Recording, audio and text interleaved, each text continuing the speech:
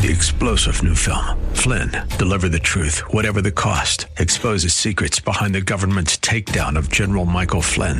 Flynn knew what the intel world had been up to. He ordered the first audit of the use of contractors. This set off alarm bells. He told the truth. He was the most dangerous person for Donald Trump to hire. They had to get rid of Flynn. Flynn, deliver the truth, whatever the cost. Available now. Watch it today. Go to salemnow.com. salemnow.com. When it comes to living in Christ, is it a hybrid of grace and obedience, grace and law, or is it all grace? Let's talk about that next on Truth for Today.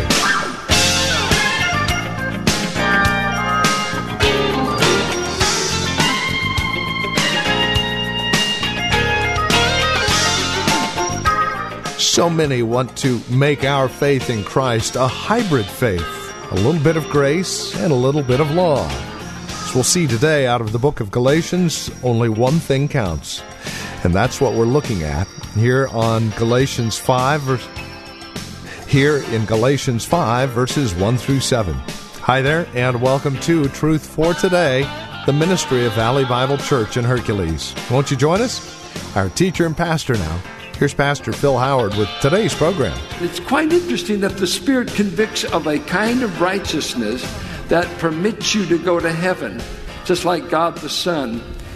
And I believe what he's saying here is we live in the hope of the future installment of our salvation, where our bodies that are groaning in this present creation and longing to be clothed with a glorified body, like Romans 8 says, we groan, waiting to be delivered from this present cosmos that's living under the curse.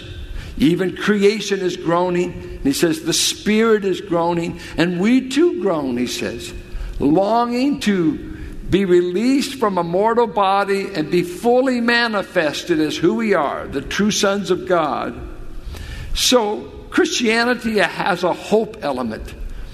I have not gotten everything I've been promised in salvation. So guess what we do about righteousness? We live in hope of it. And I like what he says. We're waiting for it. We're not working for it. It's going to come. Third installment. Bishop B.F. Westcott has marvelous commentaries on the book of Hebrews, the book of John, 1 John. He's still in print, and Westcott's been dead for probably 100 years, but a marvelous Greek scholar in London. One day he was walking the streets of London, and he came upon a Salvationist lassie, and she was witnessing to people, and as he came by, the young lady, she said to this world-renowned scholar, said, "Sir, are you saved?" And he wanted to have some fun with her. And him knowing the Greek language so well and knowing the Bible, he decided to say, what do you mean? Have I been saved? With the present result, I'm saved? Or am I presently being saved? Or I will be saved? The poor lassie had no idea where he was going. I ask you, are you saved? But biblical language about salvation is three tenses. The moment you believe, you're saved. A completed act, like a birth. And a perfect tense is used in the Greek. For by grace through faith are you saved. Perfect tense. Done. Yet Paul tells Timothy, pay attention to yourself and the teaching, and you will save yourself, and you'll save those who hear you. He's talking about present tense deliverance. Present tense. You know what? After I got saved, I thought that was it. I didn't know what to do the next time I slipped and I cussed as a teenage boy, or I sinned. I thought I'd lost my salvation because that's what I grew up with. Because I thought once you get saved, no more slips allowed. And guess what I found out? I got saved, but I am being saved right now. delivering me from all the propensities of my personality and sin nature, I'm daily being saved. What about you? And guess what? There's some things about me I don't want. One is this body. It's okay, but I wish the next time God give me a better one. I don't want a body like this forever. And so there's something I long for, and that's the future tense. And this is the hope for completed righteousness in the future when I get everything. I am saved in hope, and you are too. It's one of the essentials of Christianity, the longing for the future, of more to come. The Spirit's only a down payment. He hasn't given you it all yet. It's only a guarantee there's more to come. So true Christianity lives with the hope of more to come. Living in hope, even in our sufferings, we can say, I have hope that this is only a shadow. Someday there will be no shadows. When I get all that my righteousness entitled me to, this gift of righteousness came with hope about the future. And I'm waiting for it. I'm not working for it. Fourthly, he says, faith, all that's essential is faith. All that counts is faith, expressing itself through love. The only thing you need to live the Christian life, really, and to know you're saved, is faith that God will keep His promises. Faith in God. Now, what is faith in God? Faith is the substance of things hoped for, the evidence of things not seen. That's Hebrews 11:1. But faith is really trusting another, relying on another, resting confidently in another. Faith appropriates what God offers us in Christ. It's the empty hand. We're not saved because of our faith. It's not the virtue. God even gives us faith, enables us to believe. But it's the empty hand that appropriates what God offers in Christ, appropriates divine promises. You must have faith. Without faith, it is impossible to please God. Because all who come to God must believe that He is, and that He is a rewarder of those who diligently seek Him. Hebrews 11:6. So John, the Gospel of John, 115 times says, if you want eternal life, you just got to believe. Now, if you think that's easy believism, you don't know how divine faith is. Faith is a gift from God. If it was easy, more people would be saved. It is no small thing that God has enabled you to believe someone you've never seen yet, someone you've never been able to touch, nor empirically investigate. This is a gift of God, that unseen things have been made more real to you than seen things. That you can take the Word of God about something that happened 2,000 years ago outside the city limits of Jerusalem on an old tree, and that accept the Word of God, that your sins were dealt with there, paid for there, and that God raised the corpse of Christ from a tomb, and that He's alive and well. And none of you can prove that scientifically. You weren't there. But we have historical record. We have historical witnesses. And we have something that is quite phenomenal. A church still on the face of the earth that has sailed through bloody seas, has been martyred, cut down, hated, corrupted, incarcerated. But God still has a church on the earth. Is that not amazing? It's not just a bubonic plague that swept through Europe and it's gone. No, it's still here, friend. Faith. Faith in God. Fifth thing is, it is a certain kind of faith. It's a faith that works. You see what he says here? Faith that is expressing itself. The word express there is our little word energma, and we get our word energy from it. It is a faith that is full of energy, and the idea, they had a way of describing this word, that by the results that occur, energy was expended. So it says, saving faith is a energizing faith. It energizes us to love, but that's the dynamic of it. If your faith doesn't work, your faith doesn't save. Isn't that interesting? Here, God's constantly telling us you're saved by faith alone, but the faith that saves is never alone. We're saved by faith alone, but the faith that saves never remains alone, for it always bears fruit. It always manifests itself in right behavior. James said, ours is not a dead faith, which is creedal and doctrinal. Is there one true God? Every demon, never in the Gospels did a demon doubt who Jesus was. It's only liberals that doubt that. It's only the Madeleine O'Hairs. But the devil's a lot smarter than liberals. He never denied the deity of Christ, nor his cohorts.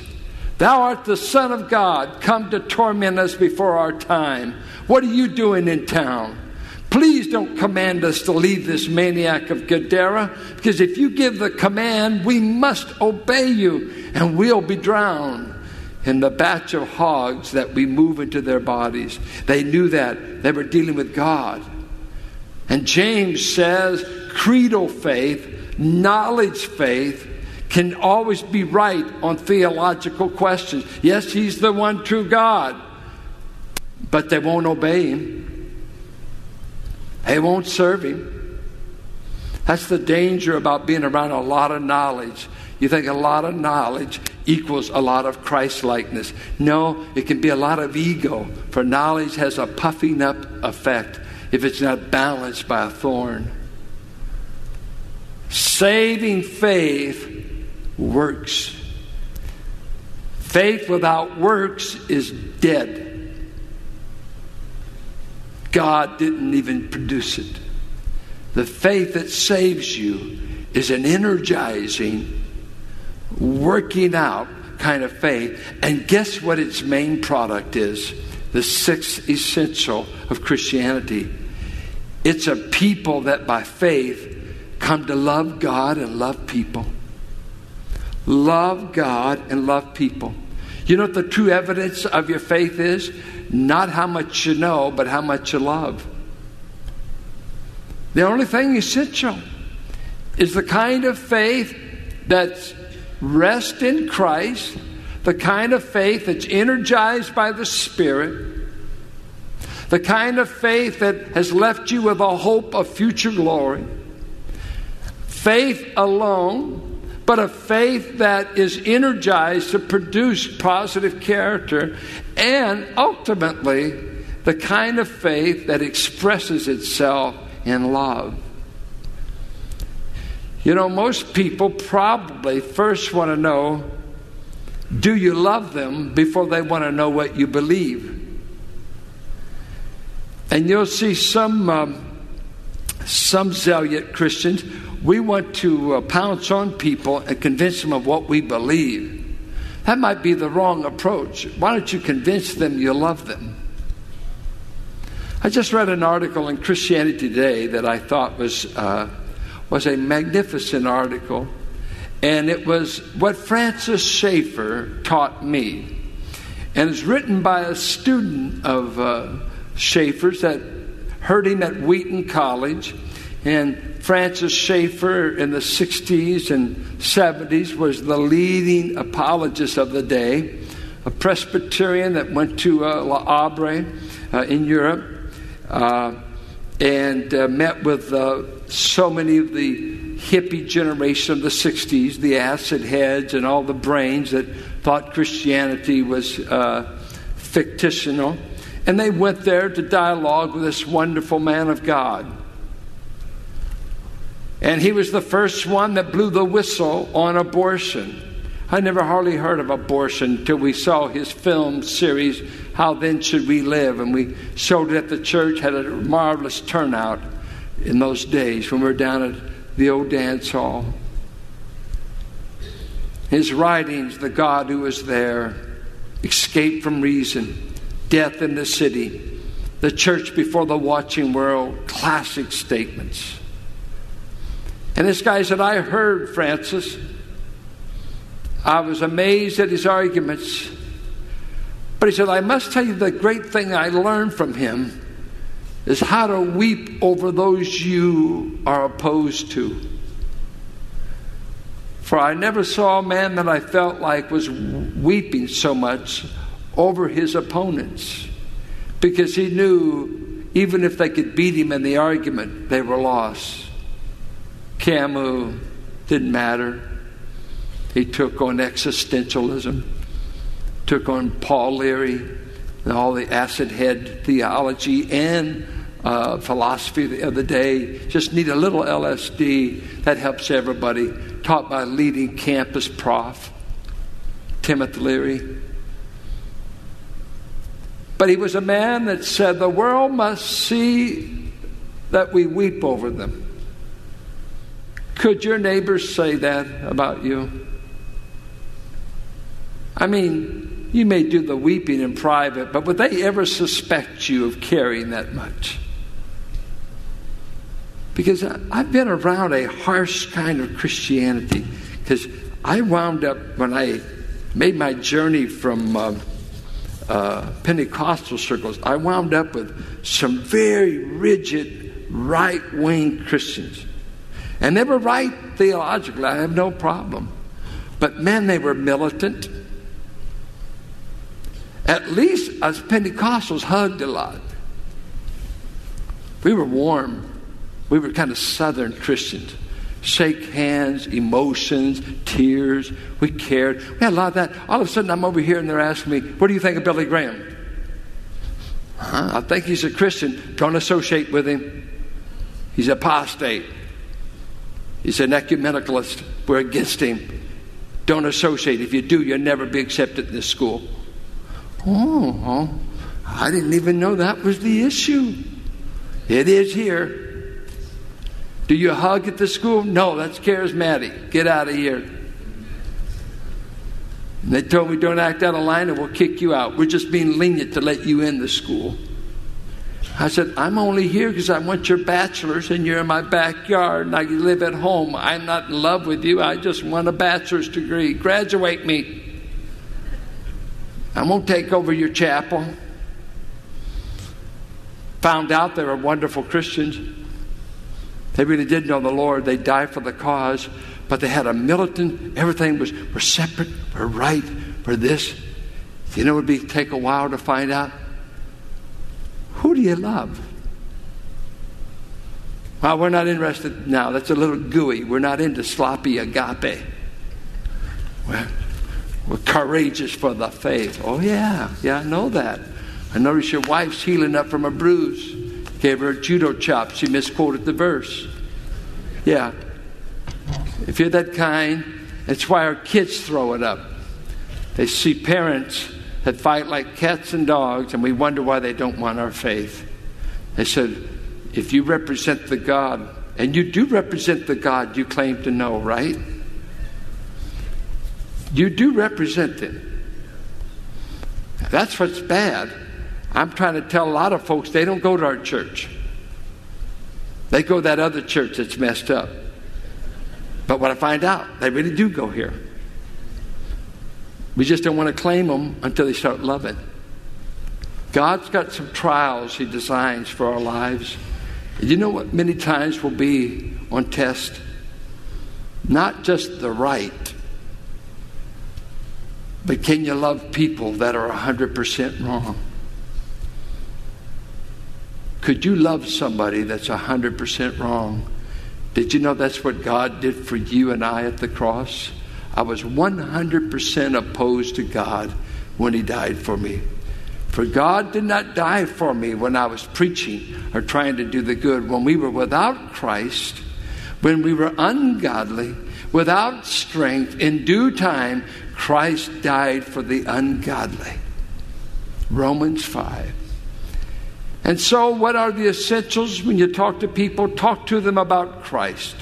Talk to them about the energizing, quickening power of the Spirit to bring about behavior change you could never do on your own. Whether you're in a 12-step or a 109-step program, your problem is you don't have the power to make the steps. Why don't you walk in the Spirit? He's the one that's got the power. Why don't you just rest in a God that says you can hope for future righteousness to be displayed in your body? I've called you to wait for it. You don't have to work for it. Why don't you just walk by faith, not by sight? And why don't you just be letting this faith work itself out? And by the way, the only thing essential is a faith that sows off in loving God and loving people. Have you been accused lately of loving anybody? And I'm not talking about when you stand in front of the mirror. I am somebody. I can just see you in front of the mirror. I am somebody. Yeah, you are. You are Narcissus. Narcissus came from the Greek myth that he saw his image in the water and fell in love with his image, so he began to worship himself. So get rid of your mirror. Do you love anyone other than those not in the mirror? And that is always the convicting thing. I don't need 600 rules that I break. My biggest challenge is to answer the question, who do you love in unmistakable terms so that even the world knows it's love? And Jesus says, that will be the badge of identity for my disciples. They'll know my people. Why? Because they know Greek and Hebrew and win all arguments. They'll know you because you've got the kind of love that will stoop to wash feet. That only comes from God. And you won't be able to fake it for long, for you'll wear out quickly.